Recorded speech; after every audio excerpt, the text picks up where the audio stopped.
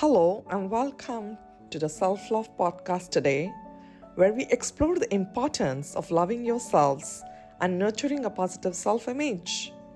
I'm your host, Kunchu Kyengchen, and today we will diving deep into the topic of self love.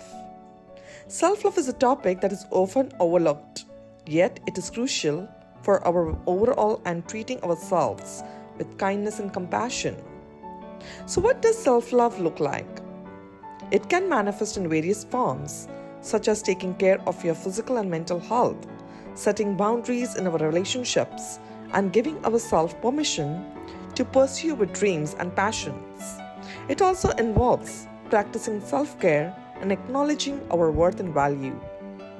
In today's society, we are bombarded with images and messages that can make us feel inadequate and unworthy.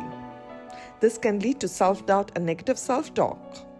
However, by practicing self-love, we can combat these negative influences and build a more positive and empowering mindset. One important aspect of self-love is learning to forgive ourselves and our mistakes and imperfections. We are all humans and it's natural to make mistakes. Instead of being harsh and critical towards ourselves, we can choose to be understanding and forgiving. It's also important to surround yourself with people who uplift and support us, and to let go of relationships that do not serve our well-being. By surrounding ourselves with positivity, we can further cultivate a sense of self-love and acceptance. Self-love is a journey that takes time and effort, but the rewards are immense. When we love and accept ourselves, we are better equipped to handle life challenges, and we can build stronger and more fulfilling relationships with others.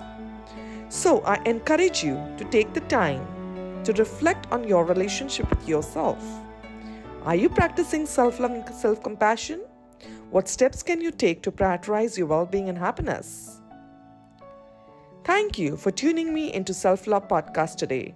I hope you feel inspired to embrace and nurture a positive relationship with yourself. Remember, you are worthy of love and you deserve to treat yourself with kindness and compassion. Until next time, take care and be kind to yourself. Bye-bye.